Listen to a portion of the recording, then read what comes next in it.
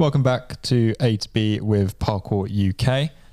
So today we're going to be talking about our recent redevelopment of the level 2 coaching qualification. Obviously I'm sat here with Chris. Chris has obviously had a hand in part of the level 2 redevelopment, has been working quite closely with other members of the team and our tutors over the last sort of 18 months or so to redevelop this level 2 course. So, hi Chris. Hi. Hello. So when you arrived at Parkour UK in 2020, what did you discover about the level 2 upon starting your role? Cool. A lot.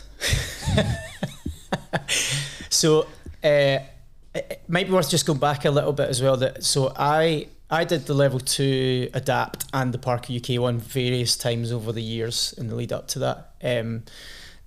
Partly because I didn't do so well the first time, and partly because I was really lucky to be asked a couple of times, particularly in the early days of adapt, to kind of try it out. So I've seen various iterations of it, from the toughest one to the less tough ones. But then having left Parkour around sort of 2014-15, my connection with that was kind of gone. Yeah. So coming into Parkour UK in 2020, there hadn't been a course, I think, for about 18 months to 2 years. I'll probably get the time wrong, but it had been a while since they'd ran a course. And by all accounts, the sort of final, or one of the final courses that was ran, didn't go particularly well. I think a lot of the candidates had a difficult experience. I also think the tutors had a bit of a challenging experience around sort of changes to the course that they weren't aware of, that they were trying to cope with. Right. And so there were a few people that hadn't got to a successful outcome for reasons that were not necessarily their own responsibility. And there were a few people waiting about who just didn't pass and needed a reset. There were also a big chunk of people who were out there operating as level 2 coaches and having a great time. So we engaged particularly with a lot of the people that were kind of waiting to finish or had challenges, and got a bunch of feedback from them. Some of them, there was just like a list of legacy people that like needed an assessment, and we did a few of those quite quickly. So we just paid to get someone to go and visit them and use the criteria from before and just got them to finish the course. Okay. Or like they maybe just had to submit something. So there was like some admin stuff. Yeah. And then what we did was started to work on a new course with a workforce committee that we'd formed, and we invited quite a few people that had had a challenging experience, plus a few people that had been kind of desperately waiting in the wings to come and get involved in a trial course, which the course ran in August 21, and the assessment ran this past, is that right? What are we at now? We're at 23. Yeah, the course ran in 21, the assessment ran in 22, and we've done a couple of extra things on top of that to support a few people to go through it. And I think there's still 2 people from the trial that just have had various delays that are in and out of Parkour's control to finish. And within that, there was loads of feedback about how it needed to transform and what was going to change about it. So with this level 2 redevelopment then, I guess using some of that feedback from before, have we got any examples where Parkour UK have moved after receiving the feedback, and what does the level 2 look like now? Yeah, loads. So, I mean, I think the first thing is that I don't think there was any feedback.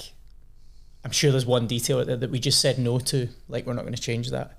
A lot of the feedback, we were navigating like wildly varied ends of a spectrum of how people believed it could look. So a lot of the responses that we've done would not serve one of those camps. They would kind of land somewhere in the middle, right? That's my little qualifying statement for all the feedback, because there was loads. So there's a few different things. I think the most predominant thing, which had been around for years, was about the level 2, just from a content perspective, being really focused on pretty high level physical and technical challenges, and as a coaching course, not having a coaching focus. So that was something we changed immediately. One of the sort of easy advantages to that was that First for Sport, who are our awarding body, they dictate to some degree what the coaching content is on the course. And, they'd updated their level 2 so that it had 2 coached assessments rather than 1. Yeah. So that was great, because instantly that gave us an opportunity to focus on the coaching more, because people were going to have to do 2 assessments. Yeah, okay. So we went with that, and what we did with that was we spread it out so that you do one of your coached sessions during the course, and the bar is set slightly lower, and then you come back and do your second one further down the line. So there's a sort of development threads through the coaching. In terms of the content on the course, it leans on that a bit more, including some online stuff, which obviously has no physical or technical challenge to it. And then in regards to the sort of old, what might you say, notorious physical testing and technical testing, that was brought down to, I mean, I would say something like 10 to 15% of the same degree of difficulty. We decided that the bar or the standard we wanted to set was that there didn't need to be any physical testing, as in you don't need to be able to, I don't know, run 5K. But the question that we asked was, what do we think is the minimum standard that a coach should be able to hold to be able to demonstrate something efficiently or well in a class? So for example, for a standing jump, it doesn't have to be absolutely massive anymore. It's got a set distance, but it kind of needs to be big enough that you can see the shape of it, right? So we used that sort of rule of thumb to decide what technical criteria and what physical criteria we would keep in. So there's like 3 or 4 physical exercises left, but it's like you have to do enough repetitions to be able to demo it. So there's not like 100 pull-ups or anything like that. So we pulled that right down. We decided not to make that 0. There was a lot of discussion about that, and given that the level 2 is our highest accolade and a lot of those people are coaching independently, we thought it was important to still look at people's ability to be able to demonstrate. And the reason I'm talking about that a lot is because it was a huge part of the feedback, and I don't think we'll ever get to the stage where we satisfy everyone, but I think we're in a really good middle ground now. The other thing that we added to that in regards to the technical and physical criteria is a questioning element, where if there are some of the movements that you are unprepared for, or maybe you're injured or whatever, all of the candidates get tested on 3 or 4 of the movements by explanation rather than demonstration. So the tutor will say to them, like, can you explain to me how a Kong vault works? And we've got a sort of stock reference of answers that we think are broadly the right sort of things they should discuss. And that was also a really good way to cater for the fact that, like, if we've got 20 technical criteria and someone turns up and one of them is a real problem because of their shape or size or whatever, it doesn't mean that it has a negative impact on it. So that was one thing. I'll be a little bit shorter with the rest. So finally, on that technical and physical and coaching criteria, one of the bits of feedback that we got was about there being a lot of tutor discretion in terms of how things were set. The criteria now is very specific around the level of detail. It's a sort of 3-stage scoring process. So we're going to change the names of these, but there's like a needs work, which means your demonstration isn't ready. And then there was like a 1 and a 2. And a 1 is like standard's good. A 2 is like your standard couldn't be any better. And the way the criteria is set takes out a lot of the discretion so that everyone is always tested on the same basis, same kind of distances, all that kind of stuff. Because there was loads of feedback around the sort of variety of testing that had occurred and trying to make that fair. And there's a balance to strike there where, like, we're not always going to find an exactly 1.2 meter wall, right? So there's a degree of discretion, but we've managed to tighten that up. I think the other big change was to bring back the provisional status. That's not what it was called originally, but essentially what that is that when you come into, we've separated out the course and the final assessment now, so you've got a year to develop. If you meet a minimum standard during the course, which is lower than the final assessment, you are granted permission to start operating as a level 2 coach immediately, including accessing our insurance if you want it. So what that means is that people can get time to sort of behave completely as a level 2 coach during the development, and they've got a limited amount of time to use that provisional status before their assessment. Not everyone gets it, and I think that's one of the things that maybe Parkour UK got wrong in the old version of that status, was that anyone that attended the course could start acting as a level 2. There are outliers. There's people that come that are simply not ready. So again, we've found the balance there. In terms of the structure in the course, we now do, so there's like 5 total days of learning and an assessment day. But 1.5 days of that is now online. That is sort of directly in response to the feedback that 5 days is quite a long time to potentially travel to another city and spend your money. So the face-to-face bit is 3.5 days, and the first day deliberately is a half so that people can travel that morning. So for most people, if the course starts at 1 in the afternoon, they can actually get there that morning, which saves a night's accommodation. So you've only got a couple of nights to spend there. And also, like, with the focus on the regulation and the qualifications, our materials have got to be updated with much more stringent input to the workbooks. We can do a bunch of that online. We don't need to be face-to-face. To bring people together to fill in a workbook and have a lot of those discussions is not needed. So that's a lot, but those are some examples of where the feedback's been really useful. With the trial, with the level 2 trial that ran throughout sort of 21-22 sort of time, what did we get right and what did Parkour UK get wrong in the trials? Cool. So I think, first of all, like, I'm really grateful to the people that took part in the trial. Some of them were people that definitely were really skeptical, and that's a hard sell for anyone. And, you know, they could have just told us they weren't interested, and some people gave us their trust. Some people were just ready to go and wanted to try it, and I think we had a nice variety of perspectives on that. So I'm really grateful for those people to stay involved. I think one of the things that we got right is that we knew that it wouldn't run perfectly, and so we sort of had this constant rule that went out in all the emails, like, if there's something that's missed, or if you don't get an opportunity to demonstrate something, and that's because of a factor of the way we've ran the trial, the candidate will get the concession of, okay, you've passed, right? So if it's Parkour UK's fault that during the trial we miss something, or it falls short an hour and a candidate ends up not getting what they need, they would not be penalised for that. And I think that's one of the things that we did really well, and it did happen, right? It's a trial. So I think that went well. I think the other thing that went well was just trying out the reduced criteria. I think I don't think there was anyone who had any challenges regarding the technical and physical criteria, which really for me answers the question of, is it too hard? Even the criteria around how you demonstrate sort of facing mental challenges, the way that used to happen in the past was the tutors would set the jumps, and that's quite a hard judgment to make because you don't know who's there, right? Yeah. So there was definitely feedback before that, like, the breaking jumps, there isn't a good way to test that, and all you're doing is making it too hard for some people, and people are going to be unsuccessful because it's the wrong jump.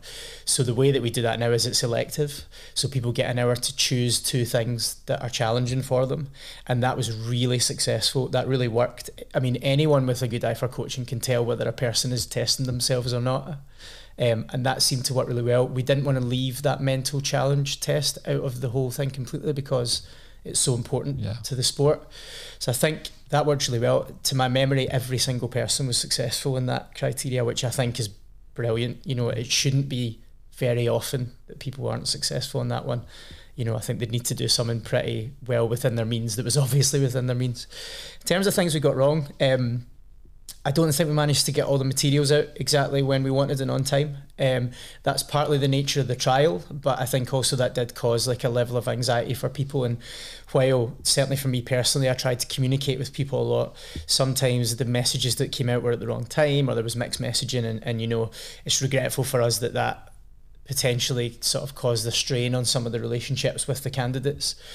I think one of the things that we got wrong in the delivery of the trial was that the assessment journal and the criteria, we didn't manage to cover them all in the trial. And because the trial was quite stressful for people and there was then holes left in their feedback, that led to a year of like trying to sift through all the bits that we had to sort. Nobody's qualification suffered because of that. You know, no one was penalised in that sense, but I'm sure it caused a degree of frustration and stress.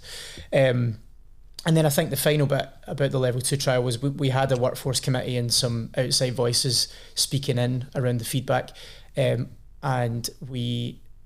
that snowballed in a way that we didn't expect in terms of the amount of feedback that came in. And I think for our part, we hadn't prepared enough structure of how and what we were asking for from the committee, and so they were left in the dark quite a lot, or they would see a change within the materials that they hadn't expected, and that felt like a really big deal for them, and we hadn't read how they would interpret that. So I think there was a big communication issue there, which has been a great lesson for us around development as well, of like, if you're going to bring in inside voices out, if you're going to bring inside voices into feedback, they need to be clear on what you're asking of them, and you need to be clear on how they feel about their involvement. But those are all really good learnings, you know, and it's brought us to the place where we are on the cusp of making a lot of improvements from that. There was like a sort of formal recommendations report that went to the board about more things to work on, and we're nearly there. So with learners in the level 2 who may be unsuccessful in their initial coaching assessments, what are Parkour UK doing to support those learners? Cool. So I think even going back a little bit from that, do we have it on the wall? Because we don't. Some of the workbooks are on the wall just to like hijack the Motus space. All learners from the beginning of the face-to-face course get an assessment journal now, which lays out all the criteria, and they do an assessment during the course and they do another one at the final assessment. So during the course, they are directly supported and fed back on each criteria, and also supported to understand what they mean, have a few goes at it, be able to speak to the tutor and say, is this what you're asking for? So I think what we'll find is that the success rate, because the learning journey is more fluid, will be much higher in the first place. Sure. I think a lot of people get into the final assessment, we'll be really emphasising, be ready for it. And they'll have a much better understanding of what be ready means than they probably did in the past. So I think that's the first thing. The second thing is that we're now going to have a calendar of assessment dates throughout the year. And we need to look at, if someone needs a reassessment, we want to make it low cost or free. I haven't made a final decision on that yet, but we're absolutely aware that if someone's unsuccessful, there's a barrier to coming back and doing it again. So I think what we've done during the trial, because it's been a bit more varied, is we've looked at that on a case-by-case basis, and I think there are occasions where we'll still do that. So it's kind of hard to give a black and white answer, but what I would say is the message coming from us is one of support for your development. We're not using the words pass and fail, not because that's not what it is, but because they create a sort of stigma and a story about what it means to not be successful in an assessment. And the reality about a course that's meant to develop you is that you might not be ready for the test when you get there. That's not a comment on your being as a person or whatever. So I think we'll be supporting people to be ready for it, and then we'll be creating opportunities for reassessment that are either free or very low cost. And I think by having a really good calendar of assessment dates in through the year, which we've never had before, I think that will happen quite naturally. In the interim, there are 2 members of workforce staff, 2 tutors, and lots of parkour experience within the organisation that's dotted around the country. So in terms of people like being able to say, can I get some advice? There is endless resource there as well.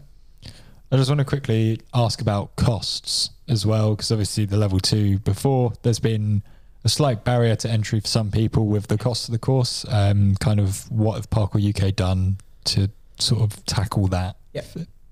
So we're expecting the cost to be sort of around or slightly less than the price it was in the past. So I think in the past it was between 650 and 695.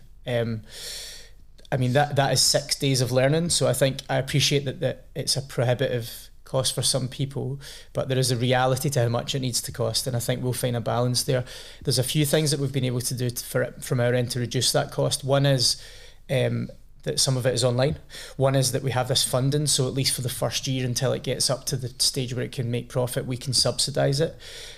What we can do in terms of helping people to find that money, it's a couple of things. We're going to have a payment plan within the booking system for the courses. So something like PayPal Credit, where you can split the cost up over three different payments. Yeah. I would also be really interested to personally speak to people who might have challenges around the cost to see if there's ways that we can support them directly. So there's a lot of young people out there, for example, who might qualify for in Scotland it's called ILA funding, independent learning funding. Yeah. There's similar stuff all around the country. So what we can do is support people to find the money as well. And again, we're open to those dialogues. I think the main thing is that if you log in to book it, you'll get an option to spread the cost. Cool. And we're just going to need to see how that goes through the year. We have a fair idea of how much it's going to cost us to run, and I think we've got it about right, but we'll know that in a year. Yeah. Any last points as well you want to talk about before we sort of wrap up? Is there any other level 2 bits of information? Yeah. So I think number one, the level 2 has been the most contentious part of Parkour UK for the last 5 or 6 years probably. It's taken us way longer than we wanted to get where we are, but I'm really confident, and I think people that did the trial, we also had a second group do the trial assessment separate from the main trial group, who really liked it and could see the difference, and I think it's coming to a really good place now. It is the highest accolade that we've got. We need to set a standard somewhere, and so I think we've found a balance between creating a degree of challenge that will push people as coaches to really think about always reflecting and getting better, but without getting to the stage where it's like, if you've not been doing parkour for 20 years, you're not going to get close. Sure. That's not there anymore.